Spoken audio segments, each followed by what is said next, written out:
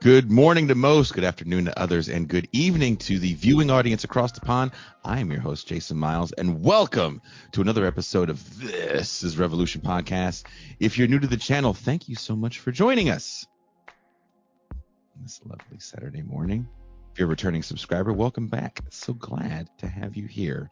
There's nothing I enjoy more than getting a little peek to the chat, seeing friends in the chat say hi to each other. Makes me feel like there's a real community here at TIR. All of us here at TIR would like to send a big thank you to all the subscribers on all platforms and patrons. Without you, we couldn't do this. For those that don't know, this is the Saturday free show. There is no bonus champagne room. It's our way of allowing you guys to get a glimpse of what goes on beyond the velvet rope here at TIR. We went long on Thursday with our guest Michael Albert, having a bit of fun with the chat. And of course, we watched Rollerball last night with patrons for movie night. So I don't know how long we're going to go today. Also, our guest is in an entirely different country in a different time zone. So I'm sure it's Saturday night. Young man. I'm sure there's discos out there he has to go to do the break dancing the young people do. I think that's what they do still. Is it breakdancing? MT and the rest of the crew are enjoying their Saturday off. So it's going to be you and I talking about something. If I didn't get canceled, if TIR didn't get canceled from the Thursday show, maybe today is cancellation day. With a relentless bombing campaign, Israel, in the eyes of many in the global community, are committing a genocide against the Palestinian people. For us here in America and many of Jewish heritage, the debate over the legitimacy of the state of Israel can be a complex one. In left circles, we often hear Israel defined as a settler colony. But what exactly does that mean? And is that simple definition an accurate depiction of history, of the history of that land and its current conflict? Our guest today takes a deep dive into the origins of the Zionist project of Israel and juxtaposes it with some other settler colonial projects that don't get mentioned or held in the same regard as Israel. From Ralph's piece in Sublation magazine, settler colonialism and colonialism are often conflated, but there is a difference between the two. One difference is colonialism follows the logic of extraction, where colonizers demand the natives, quote, work for them, whereas settler colonists want the land, not the people. They demand that the natives go away so the land will be free to be worked on by imported laborers. Zionism clearly fits the latter, since they had no interest in exacting surplus value from the Arab population. They wanted as much land with as few Arabs as possible to clear the way for Jewish settlement to form a Jewish majority polity. The fudging of this distinction is partially why there is so much wrangling over calling Israel a settler colonial state. That is a quote from Ralph Leonard's piece in Sublation magazine. Wherever you are listening or watching this show, there are links in the description. Please welcome returning guest and my brother from another British mother, Ralph Leonard.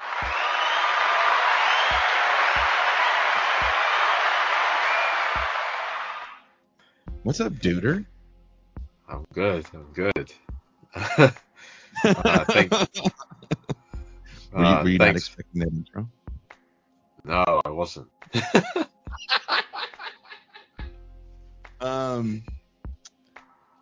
I want to know, how much pushback did you get when the piece dropped?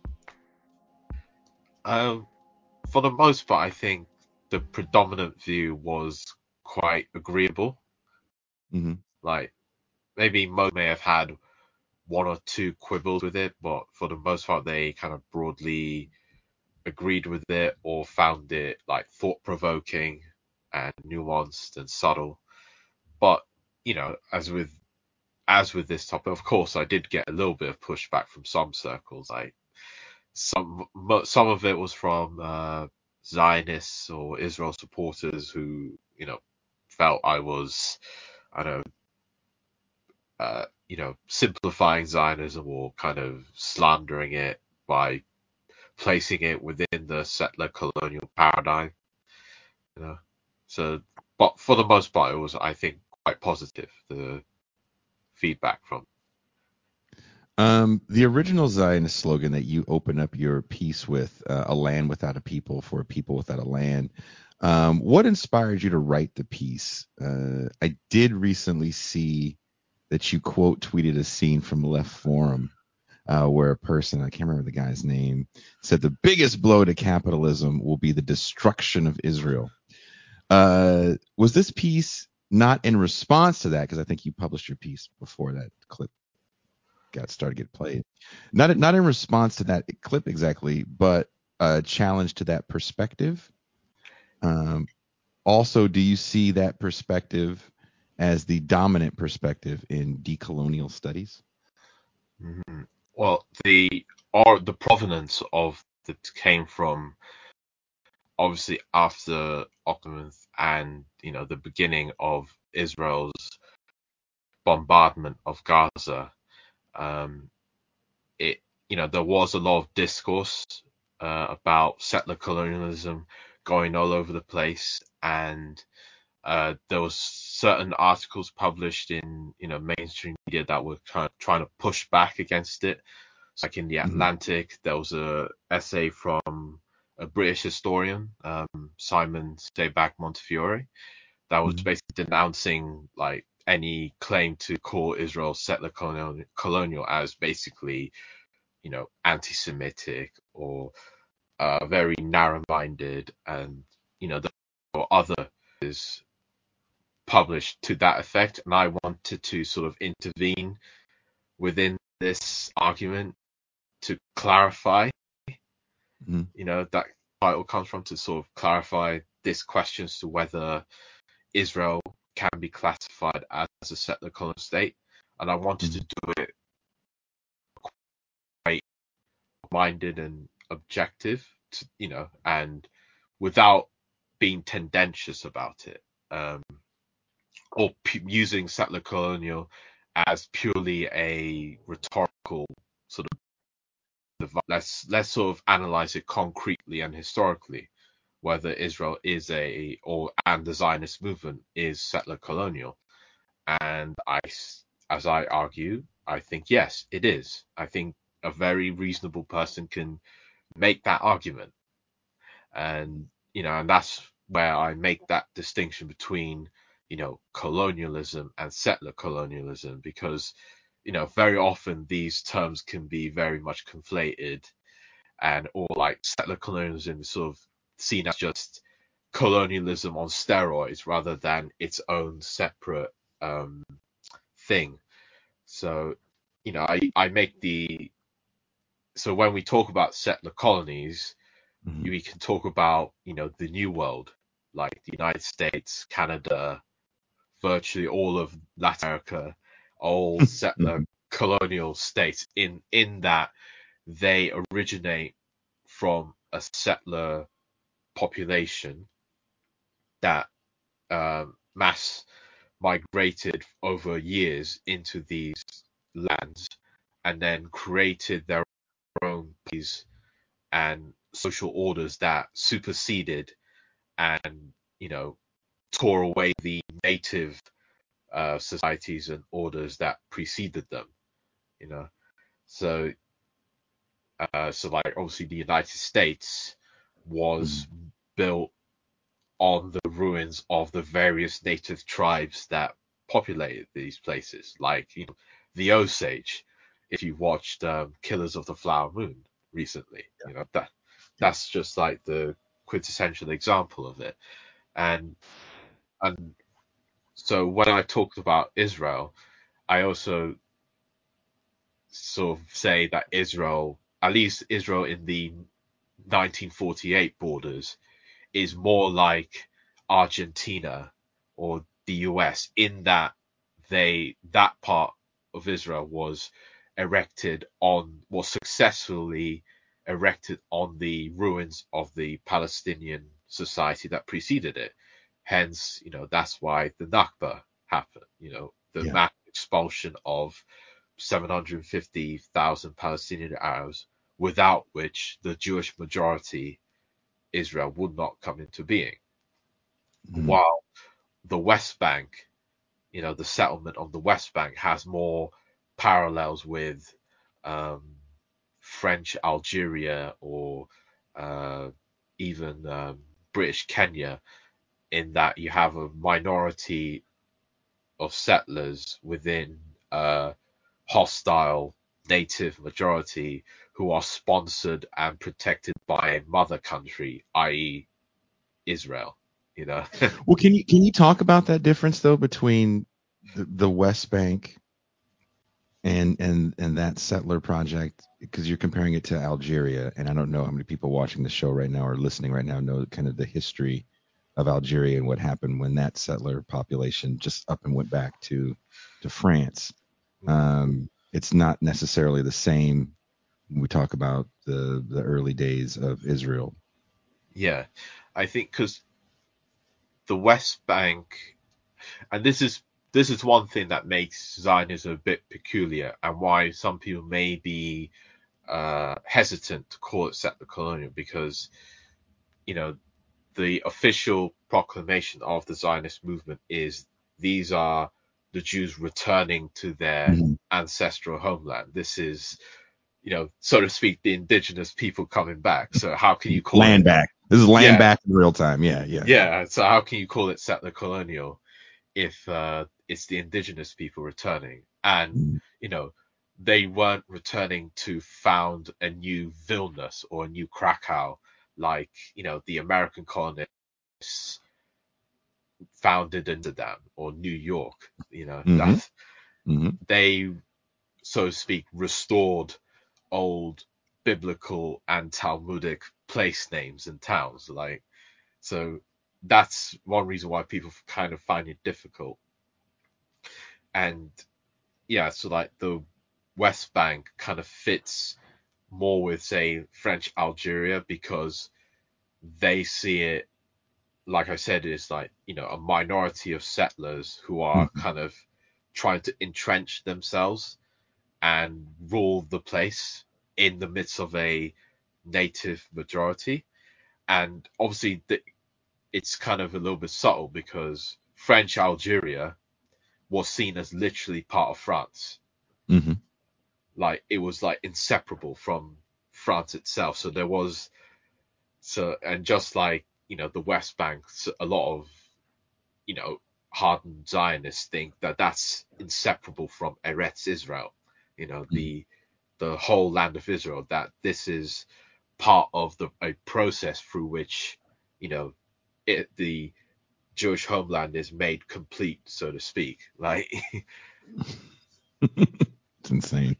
Yeah, and obviously that comes in tandem with more dispossession, more expulsions, more pressure on the Palestinian Arabs in the West Bank to either kind of leave or dispossess them of land, to make kind of any sense of social life impossible for them. Mm-hmm. Also, I kind of want to bring back that quote that you quote tweeted. Um, the destruction of Israel is going to be the biggest blow to capitalism. You don't agree with that perspective? No, because Israel is just one capitalist nation state, and I'm a kind of old-fashioned Marxist about that. Capitalism can only be overcome internationally, and trying to find one kind of scapegoat as a Mm-hmm. nation state and say, if only we destroyed them, if only we took the Jewish state out, then that'll be the biggest blow to capitalism ever. When leaving aside the morality, the moral implications of it, capitalism will just reconstitute itself without Israel.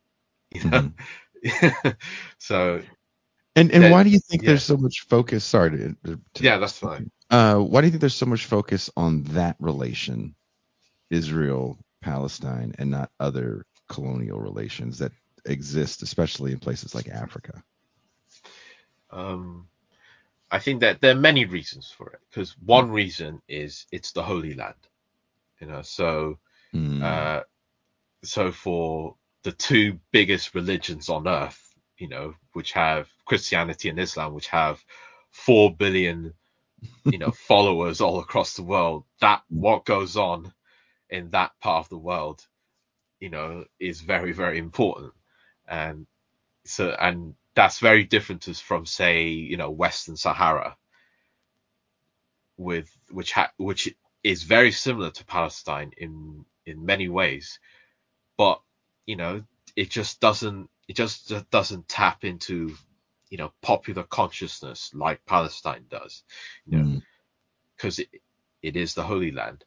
Um, Another side of it is a kind of third worldist, kind of anti-imperialism that kind of sees, I don't know, Israel as the motherlode of imperialism, Mhm. and if you took Israel out, you're somehow kind of dealing a mortal blow to America, you know, and and there's this aspect of it which has a kind of subliminal anti-Semitism to it, that think Israel has this sort of titanic power behind that. It kind of has such a big influence on world affairs, which I think is just completely wrong-headed.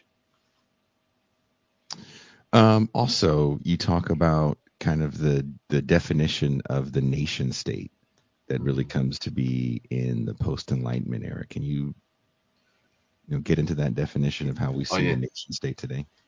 oh yeah, because with from in the 18th century, with the starts of the American French revolutions, that's where we see the first modern conception of the nation as we understand it today.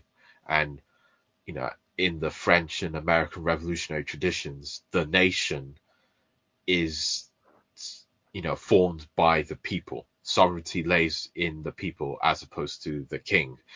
And, you know, the nation is a political entity. It's formed through, you know, democratic republican values, so that on principle, at least, then there should be no racial, cultural, ethnic, even linguistic barriers to becoming part of the nation. Mm. And this idea of the nation was also noted for being very universalistic and historically transient. That Mm. that it was a part of a movement, a process through which a more universal form of social organization could arise. So I quote, for example, the French revolutionary, who was also Prussian, Anarchist Klutz, who said that one day we will all say the world is my native land, the world is my country.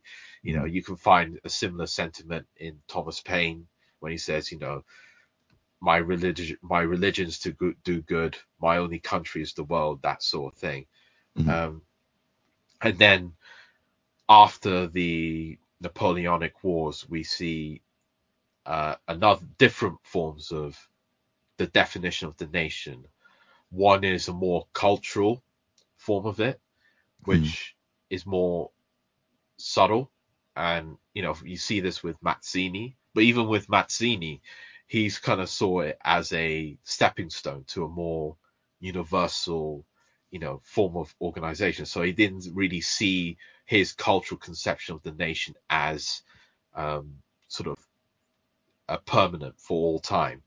That And even that people could integrate into this nation. Um, where and then But then there's another form of definition from the German Romantic tradition, which is more racial or Volkish, which Mm. has a very enclosed vision of the nation, that it's based on blood and And soil. race. Yeah. Blood and soil. That's where it all comes from. That, your patch of land, a particular patch of land belongs inherently to a particular people because of a unique, mystical, ancestral, connection to it. And even this form of nationalism is not voluntaristic. Like, not everybody could join it because it's based on blood. And if you don't join, Mm. if you're not part of the blood lineage, you're not part of the nation, and therefore you can't be part of the state even. So that's kind of a rough survey of how the various definitions of nationalisms since the 18th century and the 19th century. Which I think is important when we're trying to have this kind of complex discussion, right?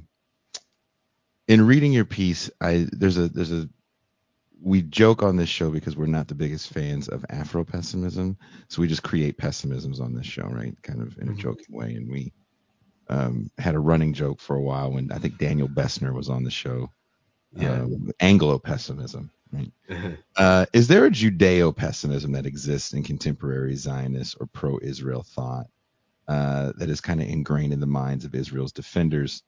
You talk in your piece of Jews being a ghost nation or eternal strangers everywhere they lived. Do they see the very existence of Palestinians as a threat to their sovereignty? And did the Zionists ever have a North American plan to make the Arab population more "quote unquote" Jewish, kind of like how Americans and Canadians kill the Indian, save the man type project? Well, on the last point, they didn't have. I don't think, not really many of them really believed in trying to make the Palestinians Hebrews or that sort of thing, because the way they kind of saw it was Eretz Israel belongs to us. That's our authentic homeland. While the Arabs, because they didn't really acknowledge that the Palestinian Arabs had their own unique kind of national connection with that land. They just thought the Palestinians belonged to the broader Arab nation, and their homeland was, the Hijaz in Mecca, Medina, or in Damascus in Syria, that sort of thing. So that's where the whole transfer discourse comes in, where, the population transfers, just move them out to where they really belong, and we'll bring the Jews to where they really belong. So that was that side of it. As was the first part of your question? Is there like a Judeo pessimistic thought Ah, in the idea of the protecting the yes, nation state of Israel? yes. Like, you can tell that it's there is that pessimism within Zionism even from the very beginning, because Zionism comes from, at its starting point, is a critique of liberalism, of Enlightenment liberalism. I mean, this is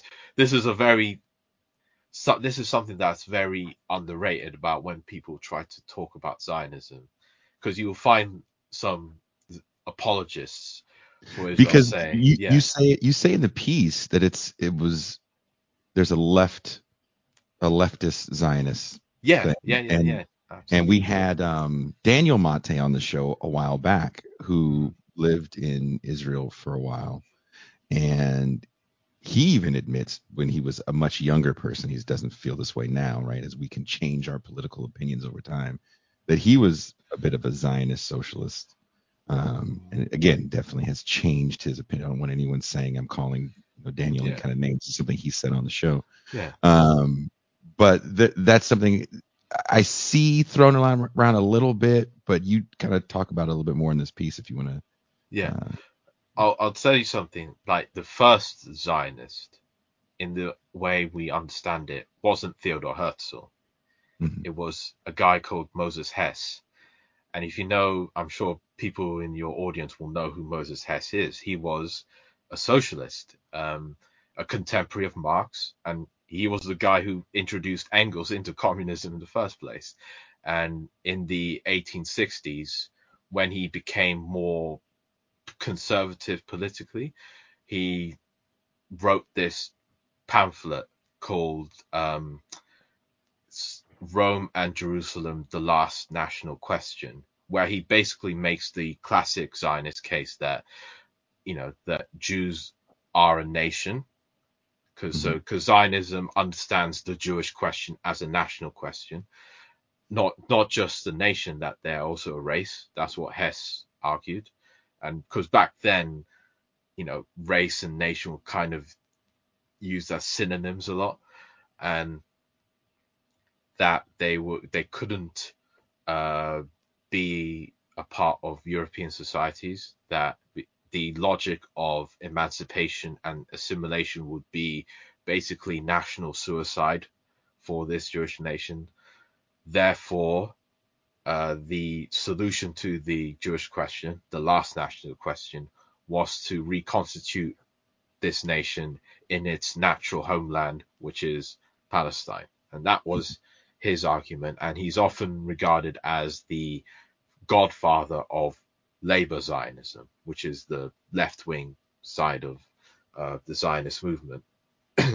And Hess usually kind of integrated a lot of kind of racialist kind of theories when arguing for his point of view, which when you read it now, it's very, very awkward. Was he a eugenicist? Not quite. I would say quite eugenicist, but he kind of talks about a Jewish type and like a Jewish kind of phenotype. Yeah. They talk a certain way and their noses have a particular length. Like that. Yeah, that sort of thing. They walk a bit hunched. This sounds kind of racist, sir. Yeah, and even like when he talks about the Jews returning to Palestine, he would use, when he was talking about the land, he used kind of usual tropes that seem very settler colonial, like empty land. We're gonna bring, Western civilization to these backward natives, blah blah blah, that sort of thing.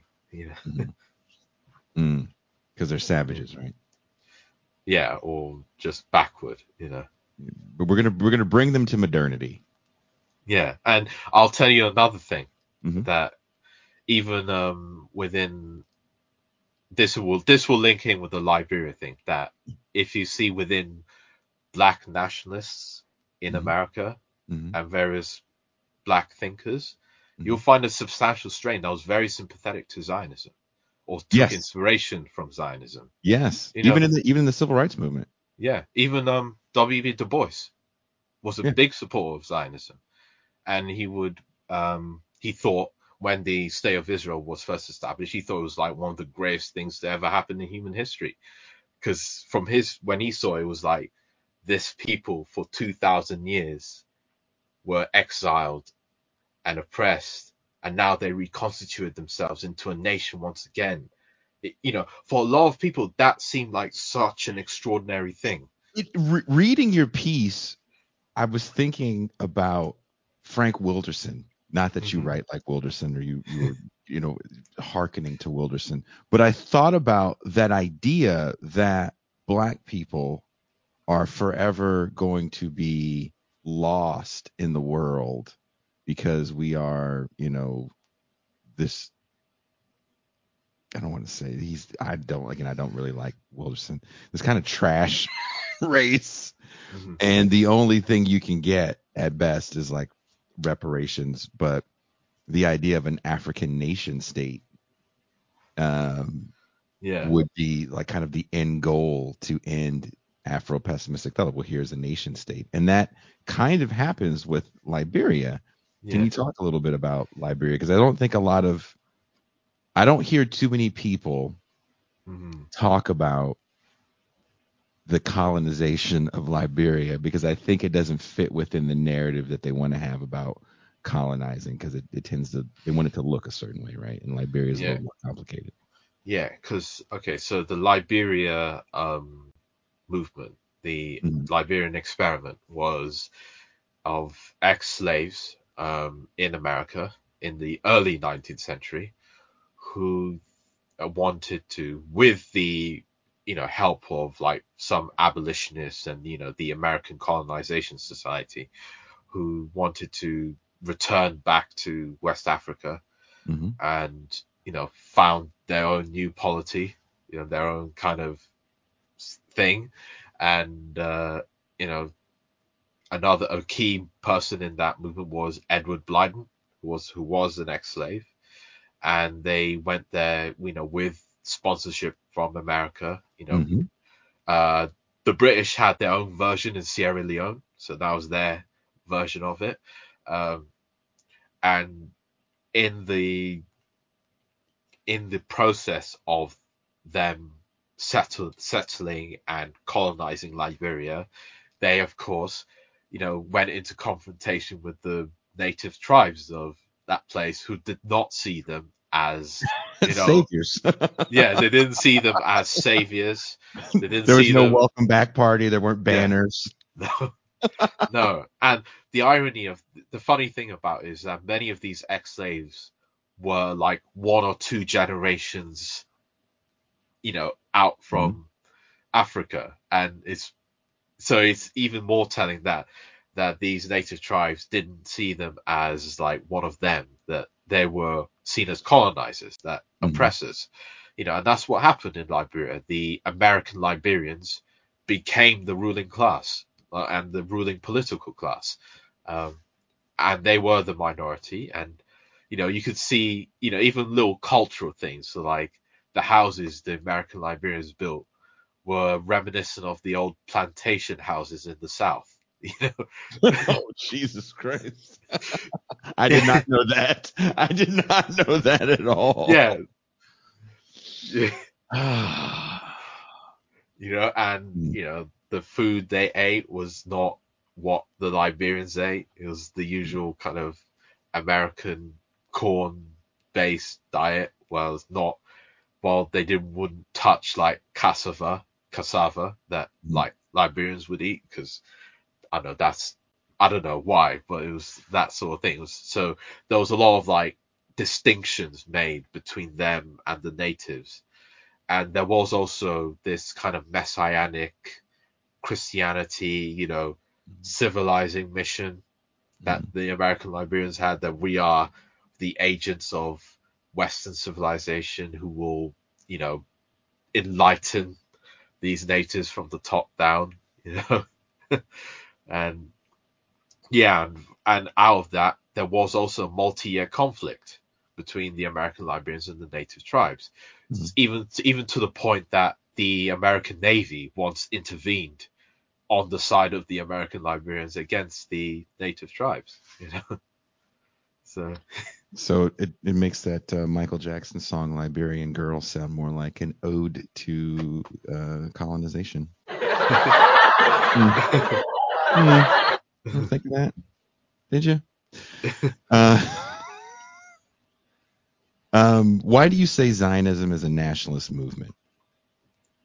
because that's how it started in um, the mid 19th century.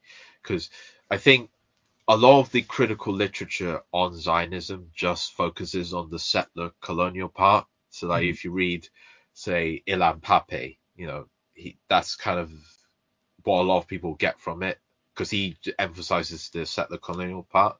And I mm, think, in order to kind of understand Zionism, I think you have to also see it as a nationalist enterprise, because it developed in tandem with the so-called Jewish question mm, in Europe within the 19th century. And for if in case anybody doesn't know, what's called the Jewish question was basically the place of Jews within European societies after the French Revolution.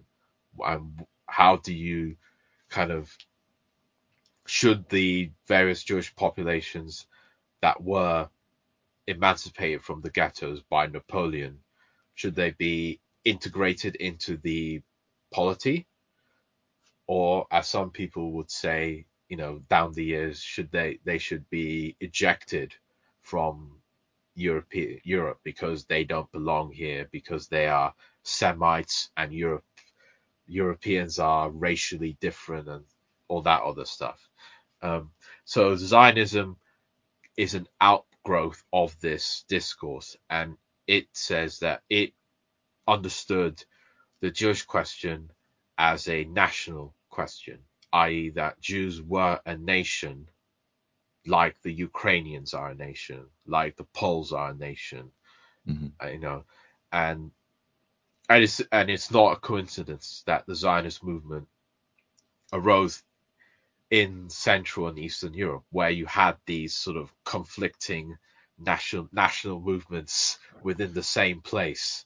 Mm-hmm. So, like in Poland, in Ukraine, in Central Europe, within the Russian Empire, um, and and also Zionism was one version of Jewish nationalism, because there were other Jewish nationalist movements. So, for example, you have autonomists Mm-hmm. who didn't believe that Jews should go back to Palestine, but that there is a Jewish, identity and national kind of culture Mm-hmm. that should be autonomous, but Mm-hmm. that can be achieved within the, existing kind of, nation states. That it doesn't require that Jews have to leave.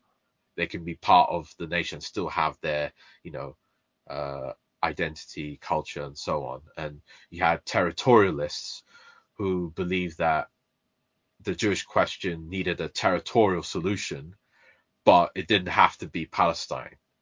So like that's where you had, you know, plans to settle Jews in like Argentina or uh, even the Uganda plan, which was You talk a little bit about that. yeah, What if they're planning to sell them in Kenya at one point too? yeah, And yeah. yeah. In the 30s, there was a brief, because this is where I quote CLR James, and he talked about there were various kind of efforts to settle Jews in like either Kenya or Madagascar. That was like the Nazis' favored solution in the 1930s, like dump the Jews in Madagascar. Uh, and obviously CLR James critiqued all of them as basically Europe wanting to dump its Jewish problems on Africa, Mm-hmm. and he said that if this was actually realized, that it would cause more problems, because for these already dispossessed and oppressed native Africans, they would come to see the Jewish settlers as just an agent of the European imperialists, and then that would cause more conflict. So, in a way, he was kind of very prescient. Well, In a, there's nowhere for them to go after yeah, World War II, right? So where's the land to put them? Why do you yeah. think? Why is Palestine chosen? Is it just a religious Uh, well, reason? for for the Zionist movement, it was the kind of, because you have to understand that most Zionists were very secular. Like most Zionists were not religious at all, and like Herzl and Moses Hess and Max Nordau, they were very very secular, and so the Palestine or Eretz Israel Mm-hmm. became the candidate choice because you have to appeal to the wider Jewish world somehow if you're going to make it a Jewish majority.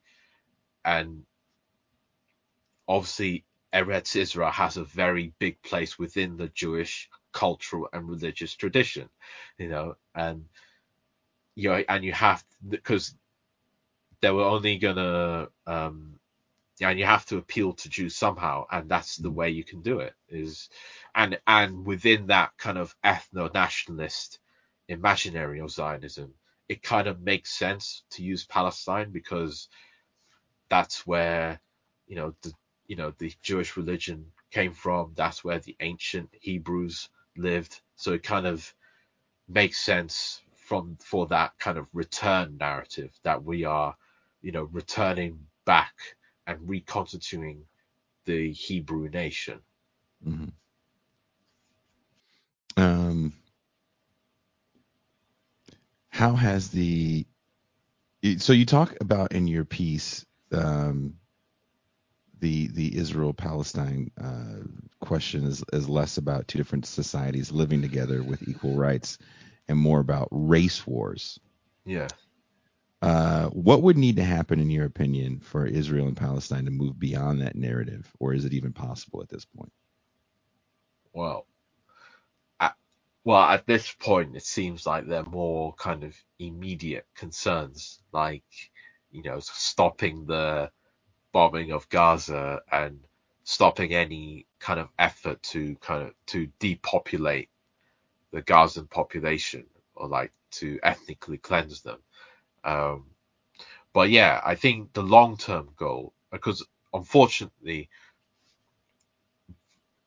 part of the degeneration of our political and social imagination is that the Israel-Palestine conflict is increasingly seen as a kind of race war, that it's Yeah. just about two kind of ethnic blobs duking it out with each other for total mastery of the land, and it's going to be a fight to the finish, kill or be killed, winner takes all. And you unfortunately you see this kind of rhetoric from in Israel a lot, Mm-hmm. from Netanyahu, or from those who are even well right of him.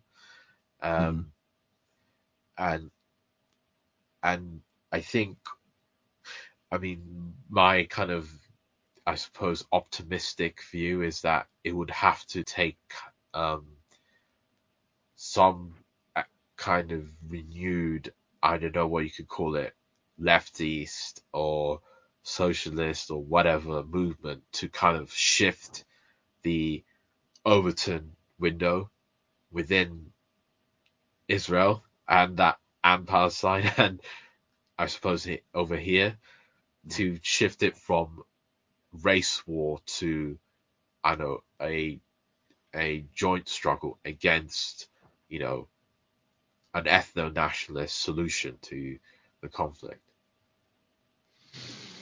And you don't see that happening anytime soon.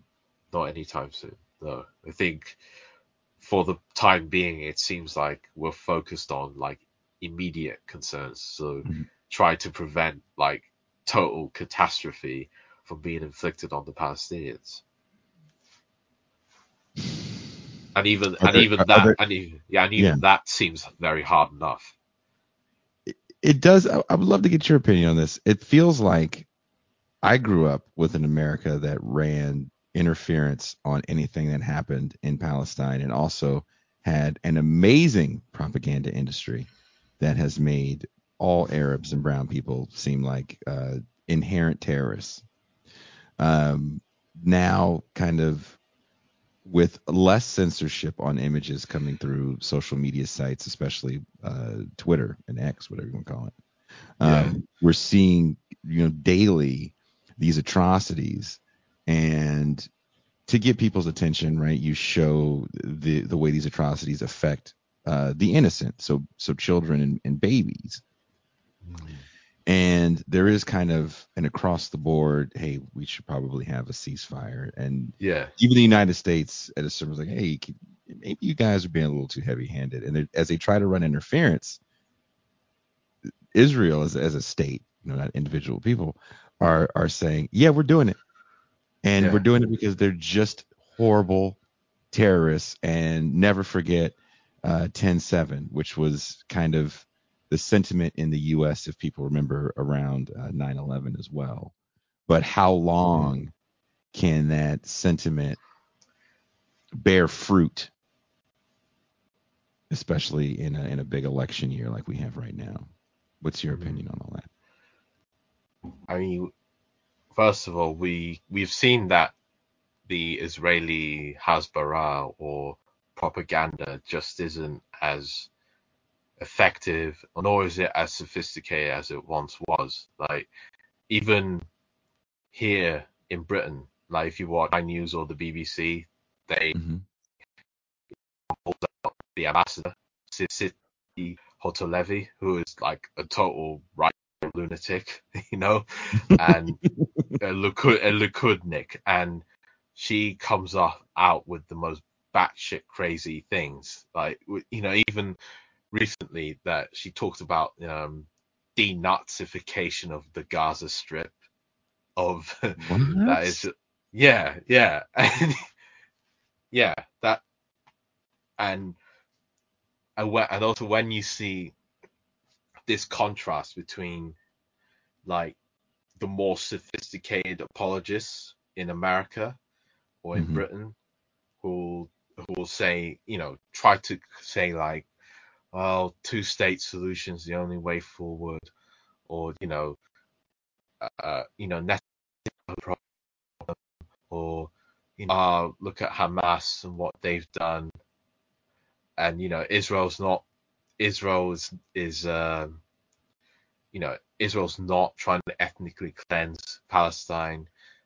And then you see what comes out of the Israeli government from official government officials, where they say, "Oh, we do want to clear out the Gaza Strip," or "Oh, we do want to dump them in the Sinai," or some of the, and it's just this, Yeah. Yeah, it's just this, it's insane. It's insane.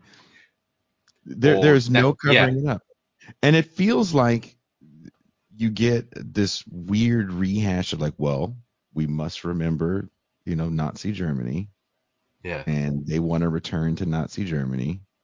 And last night in our patron only champagne room, we I didn't know anything about, and this is totally social media stuff. I didn't know anything about Michael Rappaport. Do you know who Michael Rappaport is? I know you're a young person yeah, and you've yeah. probably never seen Higher Learning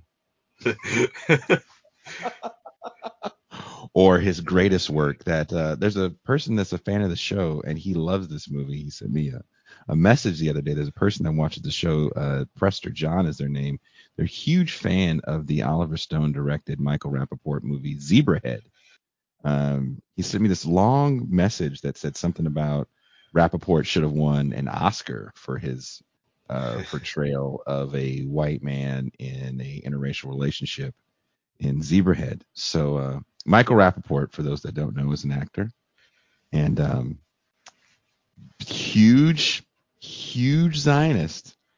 And I don't know if you saw, he called out uh, Norm Finkelstein and Katie Halper and Max Blumenthal, Yeah. and he says they're non-Jews and like horrible for Jewish people. Have you seen this? No, I haven't seen that video, but Oh, he really hates Norm Finkelstein, which is funny because I feel like he just discovered who Norm Finkelstein is, and I'll yeah. take credit for that. I'll take all the credit for that, for bringing him back to the universe. There you go. Oh yeah, yeah. Or like Douglas Murray when he called like Norman Finkelstein a psychopath or something. Yeah, yeah. Hey, and if you guys haven't read it, The Holocaust Industry is an amazing book that Finkelstein wrote some time ago. Um, so, yeah, again, there's a guy that watches the show, huge, huge fan of Michael Rappaport. I'll have to show you guys the email he wrote about how he just really appreciates all the work Rappaport has done in race relations. Also, as his role Remy in Higher Learning when he killed Tyra Banks. Mm, mm. Um, love to get these messages from fans of the show. But so you haven't seen any of the Michael Rappaport, Katie Halper beef, Max No, Blumenthal? no. You're steering clear of that. That's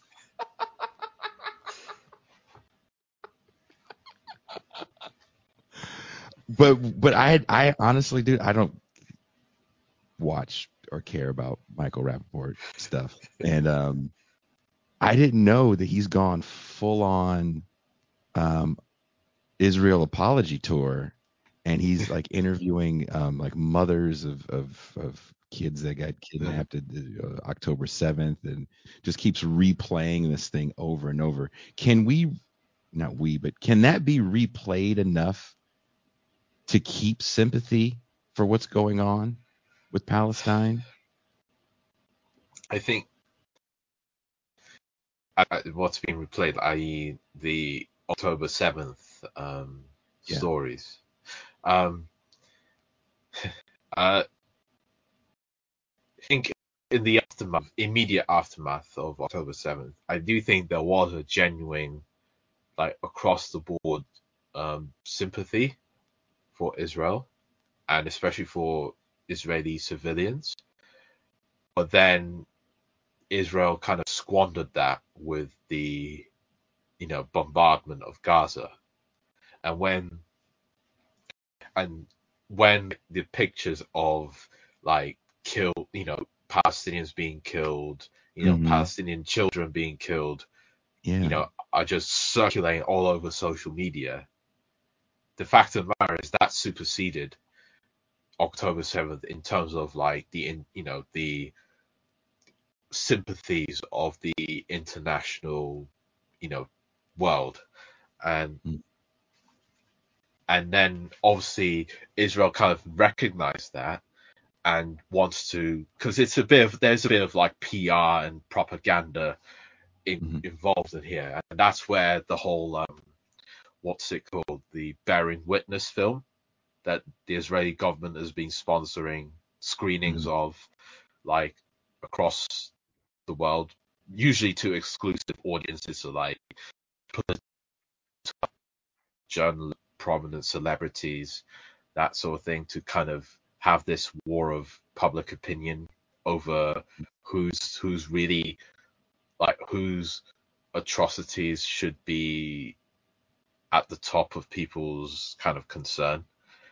And there does come a point where it's kind of obvious that the Israeli government is just very cynically kind of using this October 7th to justify what they're doing in Gaza, to Mm-hmm. say what we're doing in Gaza is justified because of October 7th. And it's actually in spite of many of the families of the hostages, who Yeah. most of them despise Netanyahu for, allowing it to happen in the first place, Mm. and kind of dragging his feet on trying to get the hostages back. It it even feels like they don't want the hostages back. It really feels like, look, you can keep them as long as you want, because as long as the hostages is there, we're just bomb the shit out of these people and keep using Yeah, that as an excuse. yeah, and and and we've seen, and it's not just like this bombardment of Gaza. But I think for people my age, Mm-hmm. like, we've kind of come of age seeing multiple Israeli bombardments of Gaza. 2008, 9, 2018, yeah, 2018, the 2014, yeah, yeah, 2012, yeah. and wait, this is like the fifth one, and this Mm-hmm. and this one is like the biggest one. So it feels like, And just your lifetime. This is just yeah, your short yeah, time on Earth. and Yeah. I remember every single one of them. Mm-hmm. And I even joined the protests in the 2014 one, because it Mm-hmm. caused a very big protest in London, and I joined some of them. And when you this, I think does feel like the straw is broken with this one. Like, Yeah.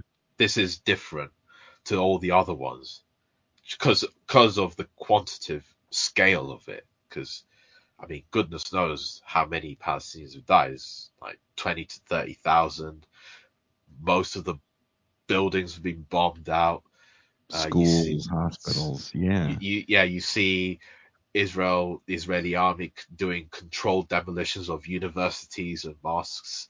So, like, it it tells you this isn't just another one of their, to use the fiendish euphemism, mowing the lawn. Mm-hmm. This is like, we're kind of uprooting the lawn, so to speak.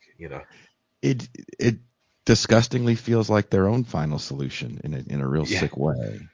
yeah. Like, Um, yeah. like it feels like October 7th was like the moment of opportunity for the Israeli government to, so to speak, solve the Gaza problem, which has been a thorn in their side since 2006 when they imposed the blockade after Hamas won the elections. And this, and they've been limited to doing periodic bombardments. And now it feels like they're seizing the opportunity that October 7th provided them. Because, in politics, there's that cliche that never let a crisis go to waste, Mm-hmm. So it's obvious, like it's so obvious that they're using this to kind of uproot the population of Gaza. Now, because, that's why you see a lot of like Israeli government officials trying to float various solutions like, oh, put them in the Sinai, or maybe, Western governments could sort of take in Palestinian refugees, or maybe the other Arab governments could take in the refugees. And, obviously the Arab governments like Egypt and Jordan have said that's a red line for us. It's not happening. Like, we're not going to pay for your atrocities. And especially since they are in a very vulnerable position themselves in relation to their own people, because their own people know that they are, dealing with the Israeli government, quite amicably. So they can't sort of threaten to destabilize their own regime by being seen to sort of be accomplices to Israel's like ethnic cleansing of Gaza.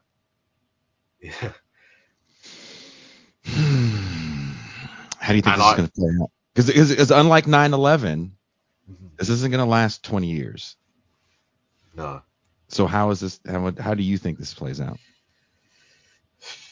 I think I'm unfortunately quite pessimistic on this, and I don't want to be, because it seems like Israel will quote unquote win this war, in the sense that they could deal a big blow to Hamas's military capabilities and also uproot like a huge proportion of the Gaza population.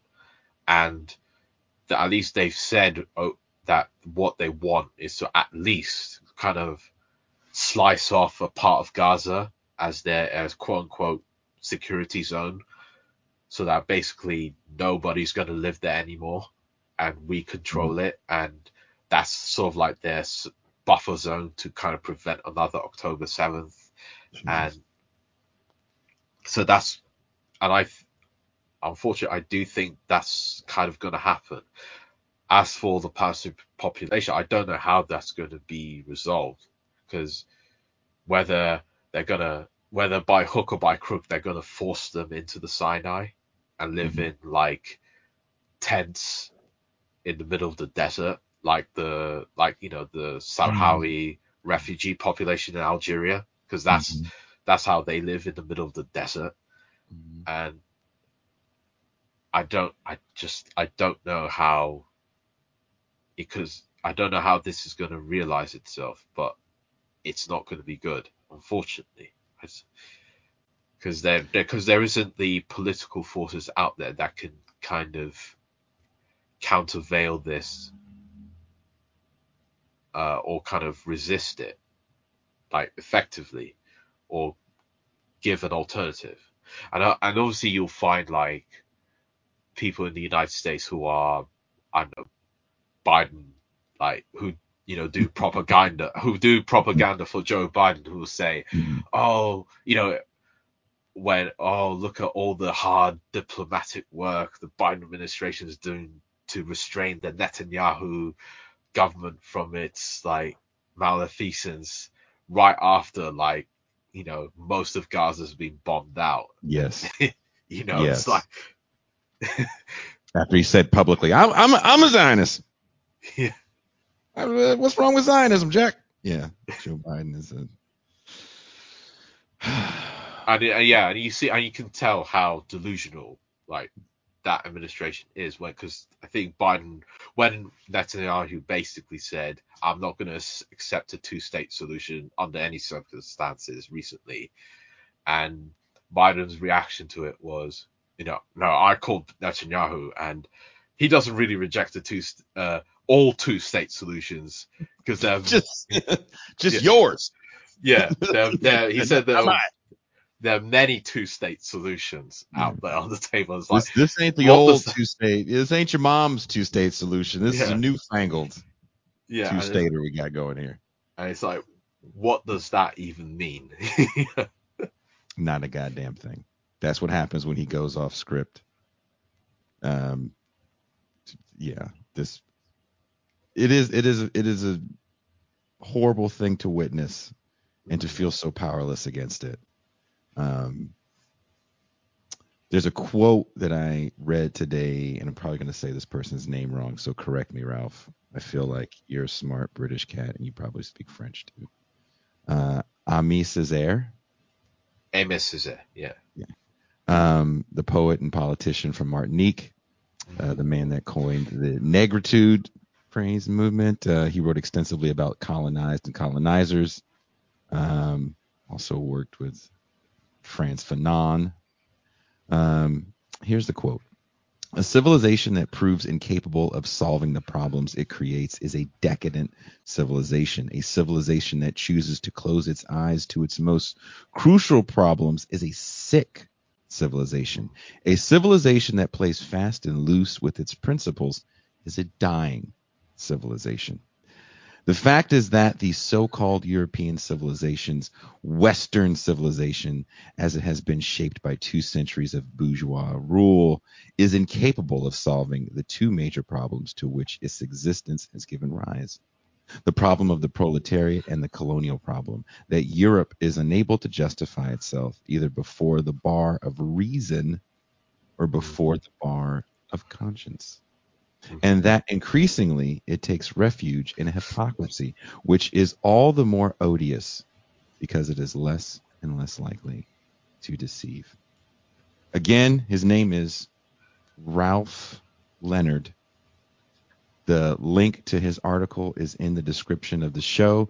I want to thank Sune, our moderator, for keeping the chat straight. These shows can get heated. People definitely have a lot of opinions. Do you want to plug anything on your way out, Ralph?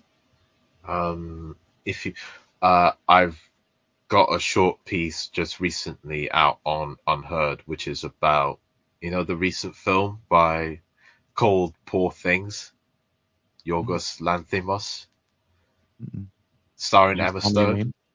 Huh? No. I'm old, Ralph. I'm old, and I watch the same ninja movies over and over again.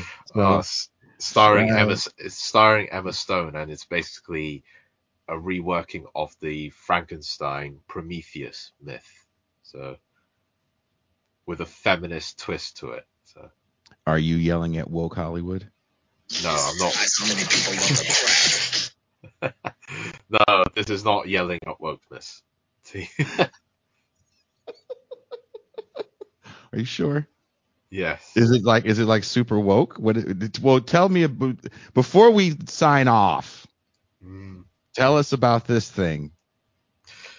Basically, I say that it reinvigorates the Prometheus myth, and then I argue that we should embrace Prometheanism more. Yeah. So you're a fan of the Alien prequel? Is what you're telling me? Because all I hear is you watching that movie and being like, what we need more of? Origin stories. Nah, I'm talking about the OG, the Greek tragedy. You can lie to the people watching the show, but what you're really trying to get in there is you wanting Prometheus in the canon of Alien movies. Is that what we're getting at here? We all know it's Alien, Aliens, and Alien 3, and you're like, no, Prometheus.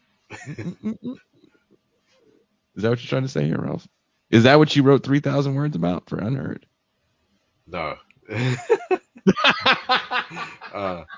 It's well, as far as alien movies goes, is the first one and the James Cameron one. So that's. Oh, you don't even acknowledge the third. Are you that way with Terminator movies as well? Are you like, there's only 1 and 2. We do not acknowledge 3 Yes. and Yeah. all 5 other ones. Yes. I would hate to hear what you have to say about Star Wars movies.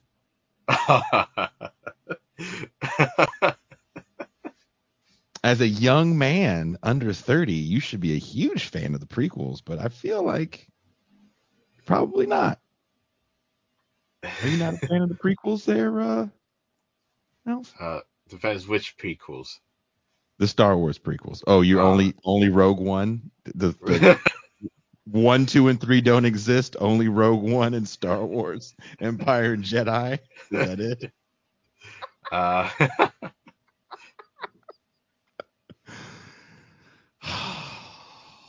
We had such hope for you, and then you go and just ruin it all with loving Prometheus and hating Revenge of the Sith, not allowing Alien vs Predator and Alien canon. It's too much, dude. Someone says, don't forget Andor. I've never seen Andor. I canceled my Disney Plus subscription. So you guys are going to have to tell me all about shit like that because I am not going to watch it. I can't afford to be entertained anymore. That's where I'm at with my life. Entertainment is way too expensive. Thank you guys for checking out the show today. Please hit the like button on your way out. If you're a new viewer, hit subscribe and the notification button. If you're listening on Apple, hit subscribe and get access to the Champagne Room. If you enjoy what we've done here and have the means and feel so inclined, become a patron for as little as $3 a month or $30 for the year. You can access the Champagne Rooms past and present. Join us for movie night, which I thought was fun. Rollerball is a good-ass movie. You're telling me about a new movie with a person, and in the Champagne Room, we were talking about the fact that I have a date I'm going on in February. Mm-hmm. Is this movie a good date night film? It's it's very graphic. I'll put it like that. Oh, maybe not a good date night film. It'll be a first date. Not a first date film. It'll be a first date. It's too explicit for a first date. Too explicit for a first. Okay, so before we go, I do want to get this out of you as a attractive young man in the UK. When you're on a date, what is your first date movie? Do you have a go-to movie? Do you agree upon something? What do you do? We're gonna put the spotlight on you. She gets the first pick. She gets to pick the date movie. Okay. You're gonna go that route? You're gonna go the fucking sensitive guy because you're on the left show thing? I don't believe that, Ralph. I think you put your foot down and you're like, this is what we're gonna watch, goddammit. Battle of Algiers. Or Z. Oh, that's a good one. Log. So you just defer. Yeah, first one. The first one. First one. Okay. What if they want to watch like The Notebook? Do you suck it up and say, "Oh, I love this," or do you make a face that says maybe not? What do you do, or do you just stay stoic? Mm-hmm. I try to steer her away from The Notebook. Also, why are you dating a 40-year-old woman?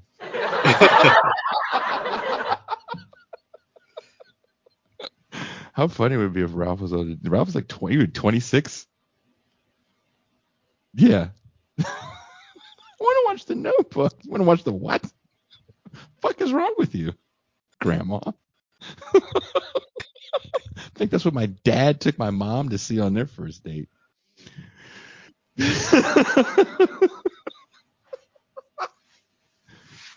Thank you guys so much. If you have any movie suggestions that aren't Prester John's movie suggestions, because I will not watch Zebrahead again, regardless of how much you love Michael Rappaport and that iconic scene. Can you take that black and white like this?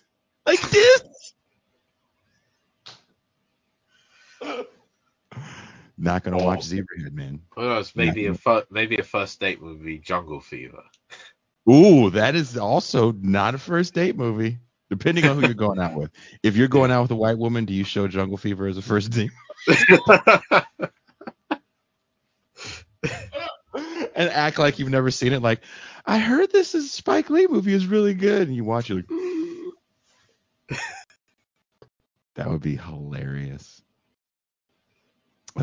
So there you have it, people. Ralph Leonard says if you are going on an interracial date, definitely a Spike Lee movie is a good first date movie. Thank you guys joining us. We'll be back Tuesday to talk about Argentina and their nationalist roots. Have a good rest of your weekend, and we are out.